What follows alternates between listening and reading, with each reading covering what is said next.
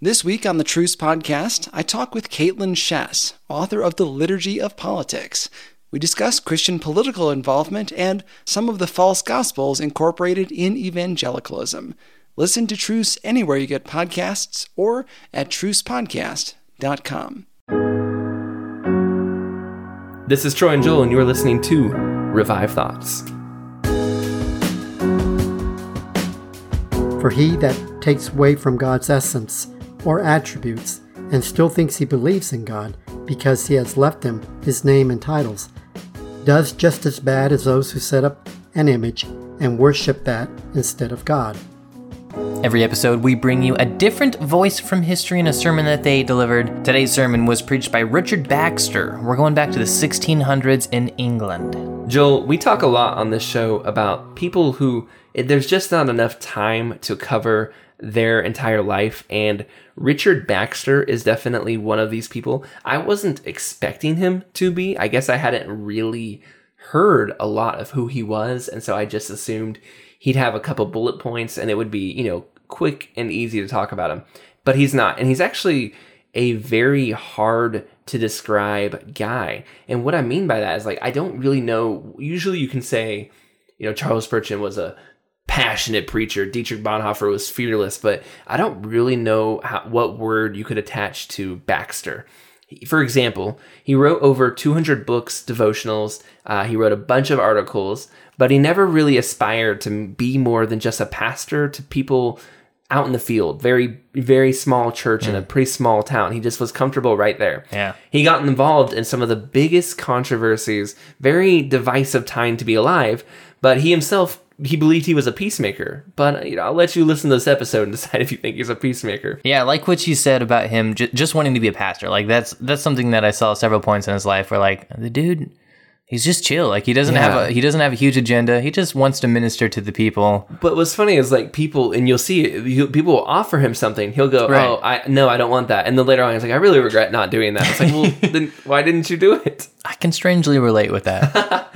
So in this sermon we're going to listen to, he talks about denying oneself, and I think you can kind of see it play out in his life. Sure, yeah. Richard Baxter, like I said, mid-1600s. He was born in 1615, would die in 1691, and we're again in England. He spent most of his life in England.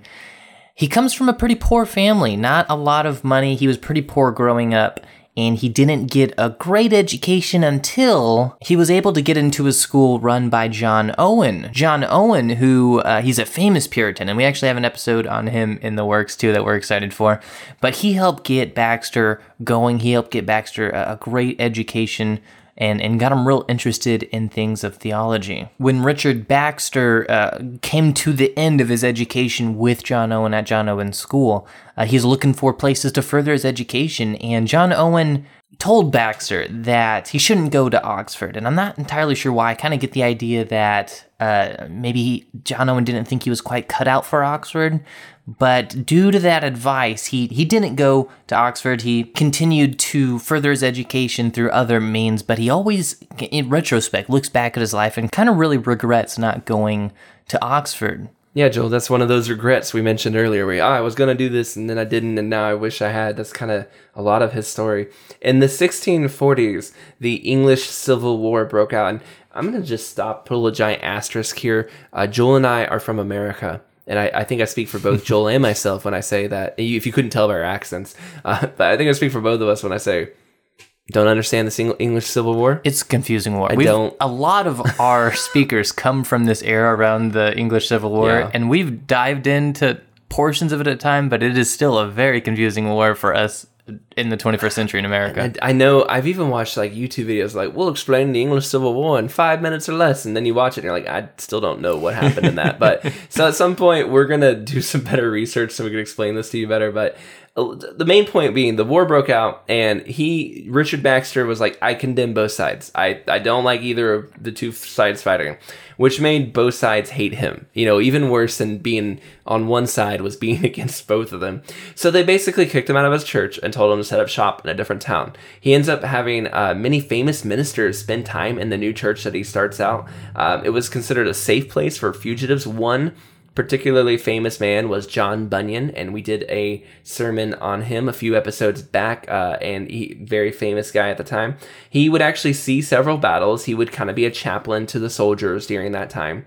He was asked by Oliver Cromwell, and I do not know much about it, but I know he was one of the big dogs of that Civil War, to get a position, but Richard Baxter rejected it, said, I don't want to do that. So eventually he was brought to London to settle the, quote, fundamentals of religion, end quote, in London. But I don't know that they ever did. But he gets sick in the middle of this. He goes back home to his home church, and that's when he ends up writing one of his most famous books, The Saints' Everlasting Rest. And this ends up being one of the most read books in the 1600s, and that's during a time when people are reading a lot of books. Yeah, Richard Baxter is also one of these guys that he got in a lot of debates. He got in a lot of, I don't want to say arguments, but arguments a lot of the time too. And tell me if you know somebody like this. You know, someone who, I would describe Richard Baxter as someone who's sensitive to their conscience, you know, takes their conscience seriously and rarely thinks that other people are doing things the way they really should be doing or for the right reasons, right? And he makes that known. So he's always kind of calling out people saying, I don't think you're doing this for the right reasons, or I don't think this is the way that should be happening. And it leads to a lot of conversations and debates. And I definitely know at least one or two guys in my life that totally meet that description. There's this one story about Richard Baxter where he was having a debate with a guy about baptism and the ideas of that day, you know, around baptism. And they engaged in this debate, and the debate lasted from 9 a.m. to 5 p.m., and there ended up being 3,000 people that came and were just onlooking, like really invested in this conversation these two people were having, and so much so that the sheriffs had to come and get involved to settle down the crowds because the crowds were getting so into it and were getting so lively. That's the type of person that Richard Baxter was. He's the type of person whose opinions are so interesting to listen to that it can get 3,000 people riled up all of a sudden, right? And not necessarily, you know, he's not coming at people with anger, swinging hammers. This guy that he was having this debate with, I mean, years down the road, they would kind of collaborate on some pamphlets and stuff like that, work together a little bit and kind of endorse each other's work. So it's kind of neat to see his interaction with the people that he doesn't always agree with a lot of the time. Something else, and you have to understand about Baxter, the way he lived his life, his style of church leadership and pastoral work would end up being, honestly, the blueprint for the way churches and pastors would run from that point on. He kind of put out a lot of the ideas, and people would go back and go, let's do it like Baxter did it. And one thing that he felt very strongly about was home visits. He thought this was just an incredibly neglected part of ministry. He once said that he felt half an hour of just one-on-one time with a person or family would do more good for that person's spiritual walk than 10 years of preaching behind the pulpit would do for them. His church was in a rural part of the country. They ended up completely outgrowing the church. They had to keep renovating and remodeling to make more room for the attendance. When he got to that town, it was a town of 800 families, and just a couple, maybe just a couple were going part-time. When he ended up leaving, there were 600 full-time attendees, but he had this weird line. It's kind of a classic Baxter almost, where at the end of it, he goes, 600 people come, but I would be surprised if even 12 of them were really sincere in their faith. And it's just, he has such an interesting just outlook on things. He's unique. Yeah. The English Civil War, you know, we've talked about the English Civil War a little bit in that intro. We know that he, again, didn't side with either side. And it was kind of this turning point in his ministry where you get known for something one way or another, right? And after the war, he really wanted to get people back together. He saw this devastation that the war had caused and the disunity. And that's a big deal for him, is this unity being broken over the war. So he wanted to bring people back together, and he got pretty well known for it and was doing an all right job at it.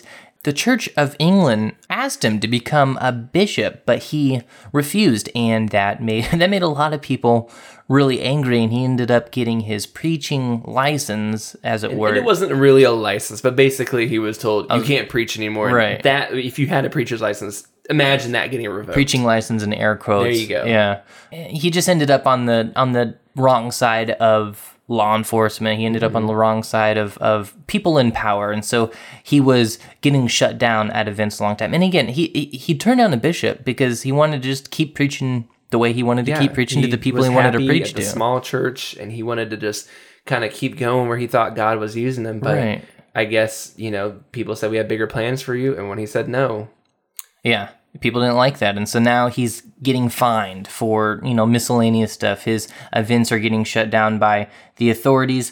There's a few different occasions where his books would be confiscated. And he just took all of this and kind of ran with it in stride. When he preached, he said that he never felt sure if he would be able to preach again. And he said he tried to preach every sermon as if it was his last. And I love this quote here where he says that he felt like he was a dying man giving truth to dying men. Right, so at any moment, like he's ready to leave this world. He's just doing what he feels called to do in the time that he has left to help other people that are coming towards the end of their time they have left. Right.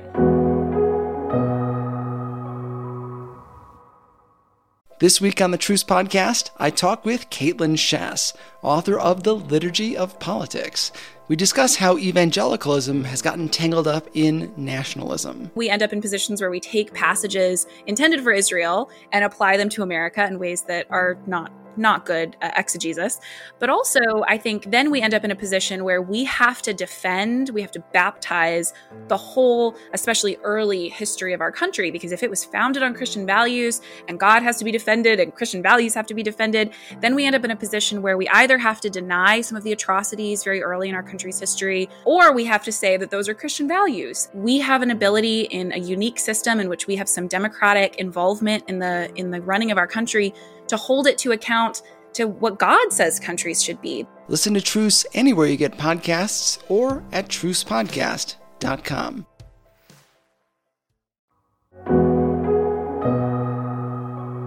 In the end of his life, he'd sometimes preach, but the law would hound him, and he could never be in one place preaching for very long, so maybe a guest speaker, but never somebody you could have around for quite a long time.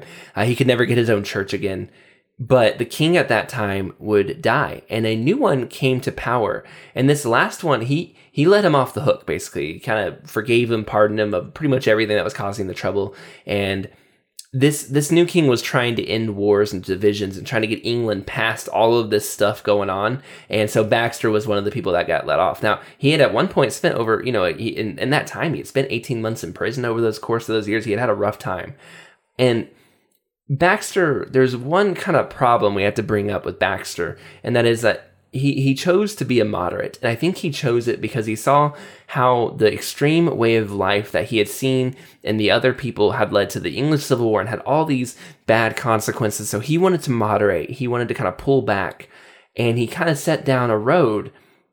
The problem is people taking that path that he went down ended up, people say basically that he put the seeds down that would lead to the Enlightenment, would lead to ecumenicalism, would lead to all these bad things that would happen later on. And much like the Salem witch trials, if you want to look at it this way, that we talked about, Joel and I, in our Revived Thoughts deep dive, much like the Salem witch trials kind of cooled down the American spirit towards God, you could say that the English Civil War kind of cooled off the passions of the people in England, and that they started to kind of go down a different road, leaving that path. And Richard Baxter, having lived through that, he became one of those people who's kind of like, let's take this more moderate road, and other people jumped on that road and said, well, let's go even further and further, until they kind of walked away from God in a sense. But I think for Baxter, he just had seen the extremeness of everything, and he was trying to find a more God-centered path that would bring about more of that, that peaceful fruit of righteousness, the fruit of peace and the fruit of being a peacemaker. He was really determined to just bring people together in unity in a way that would reflect God, because he had seen just so much of the disunity in his life. Yeah. I mean, and we talk about on the show all the time that we have this ability to have that hindsight 2020, right? Where we can look at the effects that this person had in the following decades, centuries, right? And they don't know any of that at the time. They're making decisions based on their environment. And Baxter went through a terrible civil war and saw terrible things, and he made decisions on that. And, did he realize that his decisions would lead to different movements down the road? Maybe. We'll never know what his heart is and what he desired for these things. It's really easy to look back on somebody and to judge them and say, see, if he had just not done that, we wouldn't end up here. But, we have no idea. I imagine his intentions for God were good. He seemed like he loved the Lord and loved evangelizing and preaching. And I think it's very easy to look back and go, see, that guy's wrong. And I'm sure that 100 years from now, if we're all still here, there'll be people looking back and going, see, if those 21st century Christians in America hadn't done this, and this. 100%. This sermon that we're about to listen to from Baxter, he spends it talking about the things that we have to give up when we follow God, right? Too often people want to have Christ, but with none of the consequences. And he talks about how not wanting to give things up kind of really comes across as a sign of not being saved, right? Because as he'll say in this sermon, it makes sense, right? If you're a Christian, that you'd want to give yourself up to Christ.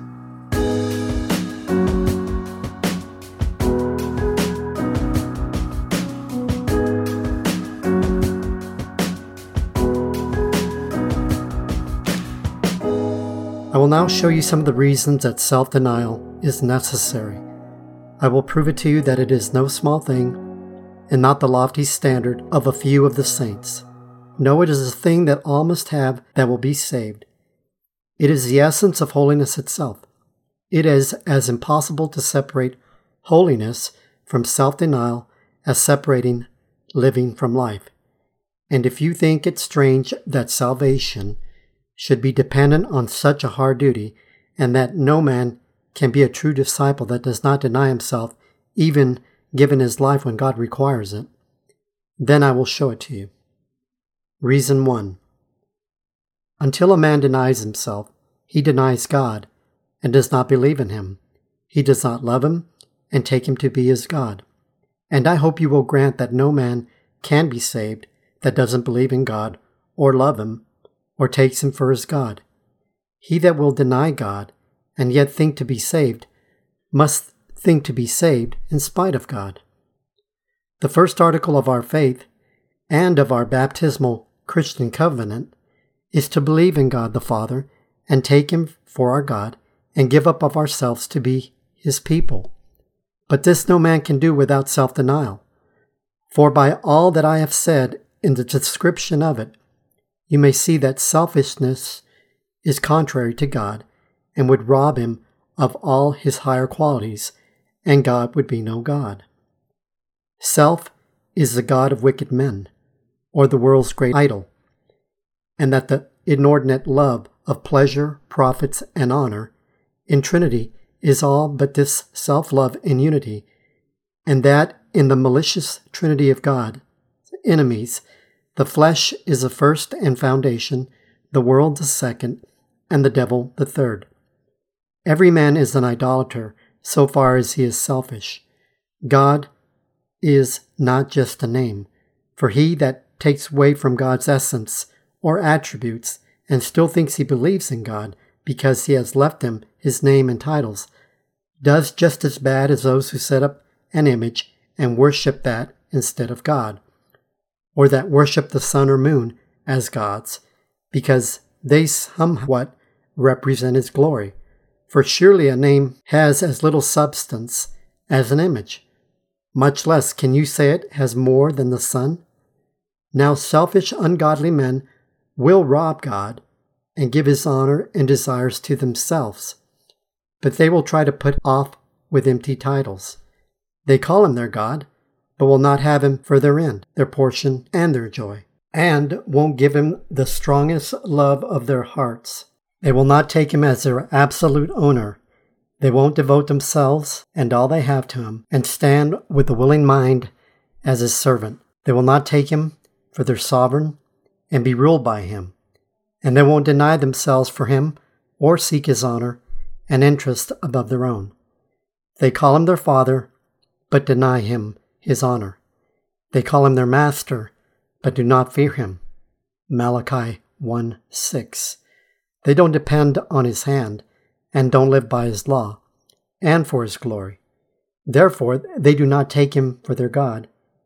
And can you expect that God should save those that deny him and would dethrone him? Those are his very enemies.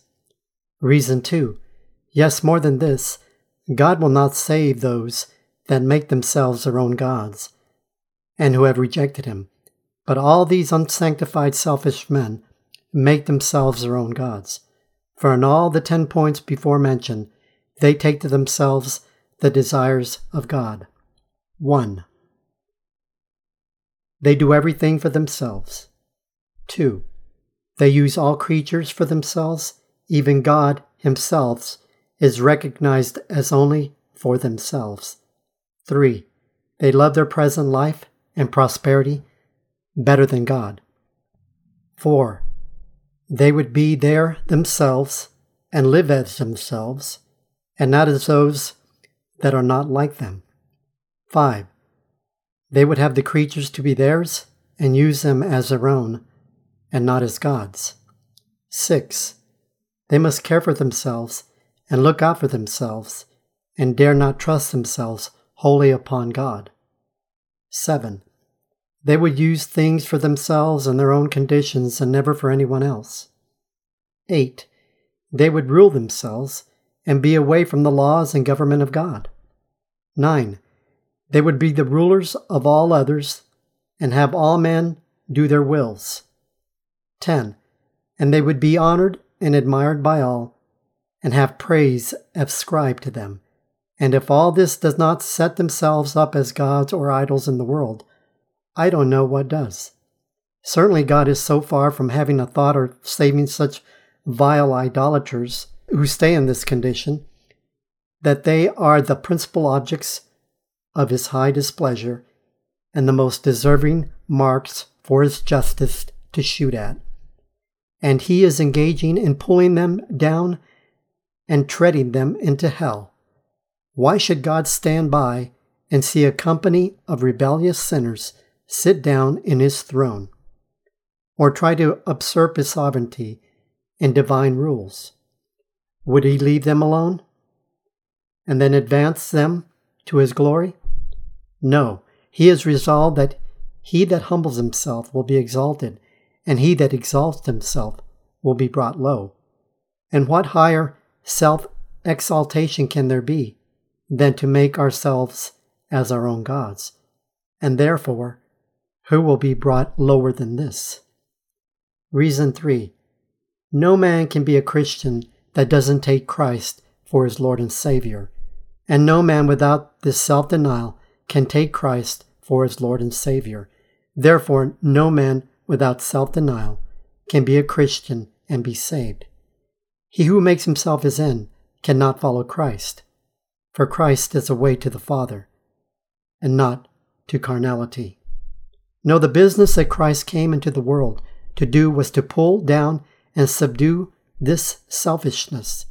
Moreover, whoever takes Christ for his Savior must know from what it is that Christ must save him. And that is most importantly from oneself.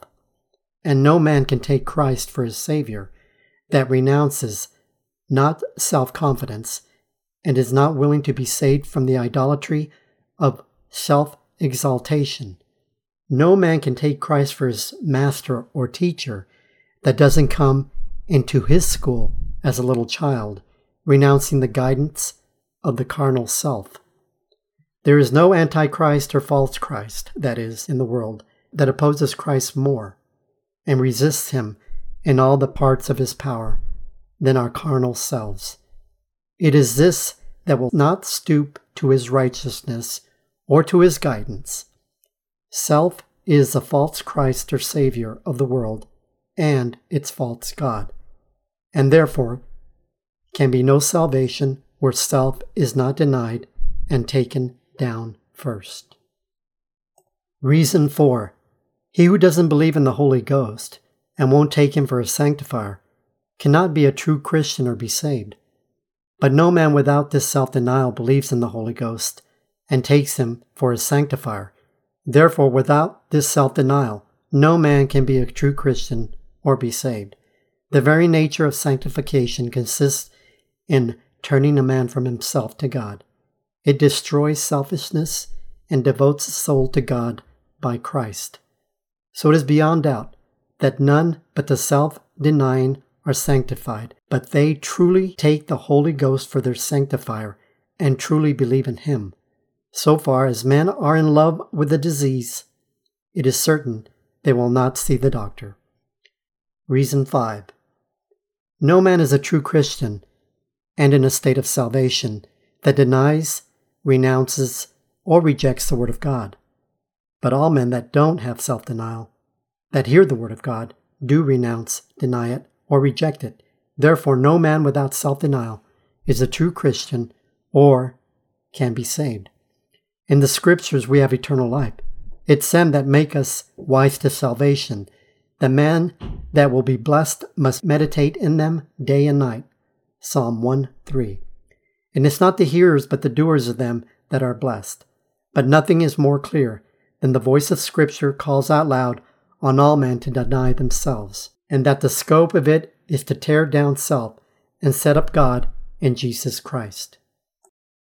It is the very point and meaning of it from end to end to take down self and lower men in their own eyes and bring them home to God, from whom they are in revolt. Reason 6. No man can be a Christian or be saved without saving grace, but no man without self-denial has saving grace.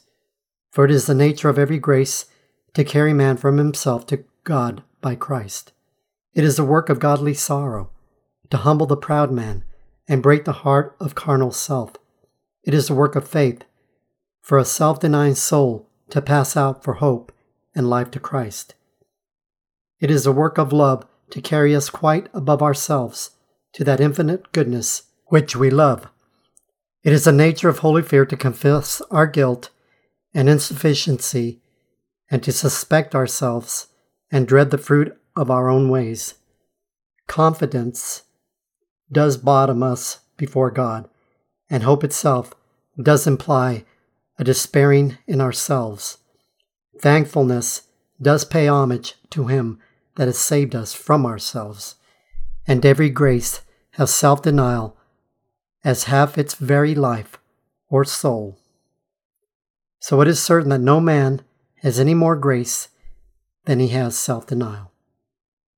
Reason 7. They who reject the ministry and the fruit of all the works of God are not true Christians and are not saved. For the use of the ministry is to call home sinners from themselves to God. The use of every ordinance of God is to get or keep down carnal self and exalt the Lord. Confession is nothing but self-abasing, and he must confess that will have the faithful and just God forgive him. For he that covers his sin will not prosper. 1 John 1:9. Proverbs 28:13. Prayer is a confession of our own emptiness, insufficiency, and unworthiness, and a flying from ourselves to help one another. In baptism, we come as condemned prisoners for a pardon, as it were, with ropes about our necks, and strip ourselves of the rags of our filthiness, that by the blood of the Lamb we may be washed from our blood, and our sins may be buried into the depths of the sea. In the Lord's Supper we renew the same covenant and received the same renewed pardon, and still fly from ourselves to Christ for life, and renounce our carnal selves by solemn covenant as a people coming home to God. So that never was any ordinance of God effectual and saving on the soul of any, more so than when it brought them to self-denial. Reason 8. He that doesn't work sincerely and cannot go one step into the way of life is no true Christian. But this is the case of all that do not have self-denial. For self is a principle, rule, and end. And he that has either a false principle, rule, or end cannot be sincere in any of the means, much less when he is out of all of these. A selfish man is seeking himself in his very religion and is serving himself when he seems to be serving God. And indeed, he does not do any service sincerely for God because he won't make God his end, and so he isn't accepted. Reason 9. No man is a true Christian or can be saved, that stays in the depths of his natural misery, still in his lapsed state, but all men who stay in their natural selfishness do not change, for it is self that they are beholden to, and must be saved from it. Reason 10. No man can be a true Christian and be saved that is not a member of the Holy Church and the communion of saints. But you will only find the self-denying there, for every true member of the church has a public spirit, preferring the church's interest to their own, and suffering with fellow members in their suffering, and having care of one another. 1 Corinthians 12. But the self-seeking, unsanctified person is a stranger to this way of life. Reason number 11. He that is led by the greatest enemy of God and his own soul is not a true Christian. But so is every man that has not learned to deny himself. For self is the greatest enemy of God and us. If you could escape your own hands, then you would be out of danger. All the devils in hell cannot destroy you if you would not be your own destroyer first. Reason 12. Lastly, it is a plain contradiction to be saved without self-denial. For as itself that we must be saved from, both as our end and means, and is our greatest enemy. So to stay in self is still to be lost and miserable, and therefore you are not saved. So the case is as plain as a case can be, that no man can be a true Christian or a disciple of Christ without self-denial, and consequently, none without it can be saved.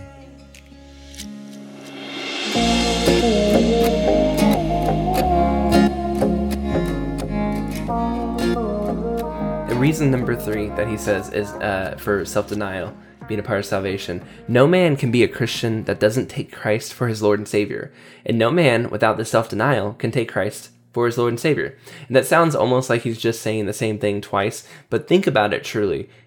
Could you say, just imagine you're at work. My boss told me to do these different things. Did you do them? Nah, and I don't plan to get to them. How long are you going to be employed? You're going to be fired on the spot. Anybody hearing that just goes, what a schmuck, right? Well, how can you say that God is my Lord and Savior? I really love him. I do anything God tells me to do. My heart is fully his. I'm dedicated to God. Well, do you do what he tells you in the Bible? Like deny yourself, pick up your cross? No, I don't do that. I kind of live my own thing, but God is great Sunday morning for about 5 minutes. Yeah, it's not going to be very realistic. And I think a lot of, I don't know, I am someone who came from a Christian home, came from several Christian generations, grandparents that were Christians. Yeah. And I do feel like it's kind of slightly, I don't know, when you're raised in a Christian environment, when it's all you know, I feel like there is a little bit of danger to becoming numb to the monotony of Christian life, as opposed to someone who's a first generation Christian, right? Yeah. Who came to know the Lord in college or something like that, where they see the light in darkness. There's that difference to them.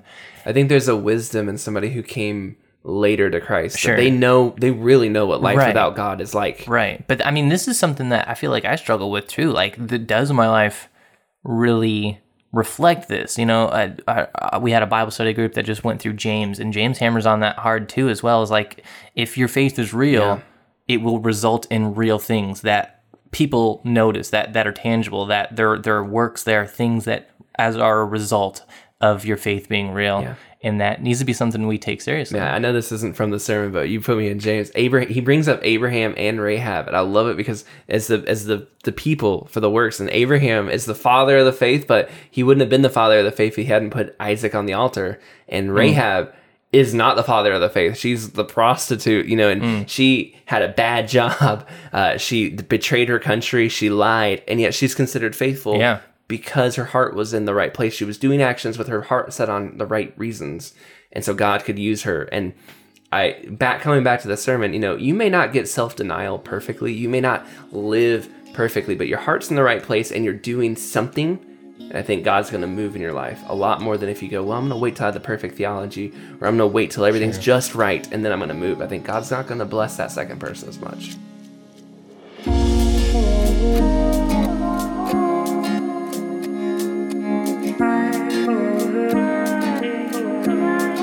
Thank Thank you for listening to today's episode of Revived Thoughts. Today's episode was narrated by Vincent Silva. He is a native from southern New Mexico, and he now lives with his wife of almost 37 years and 5 children in Boise, Idaho. He's retired from the New Mexico Public School and also retired from the Air Force. He enjoys playing guitar and has a passion for God's Word and witnesses every chance he gets.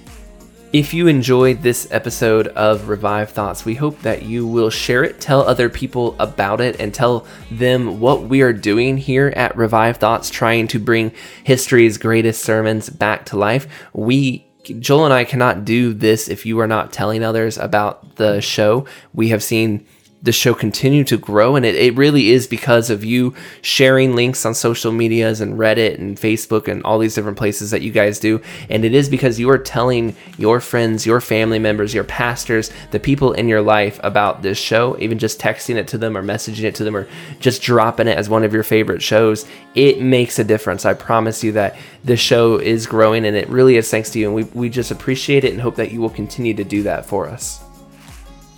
This is Troy and Joel, and this is Revive Thoughts.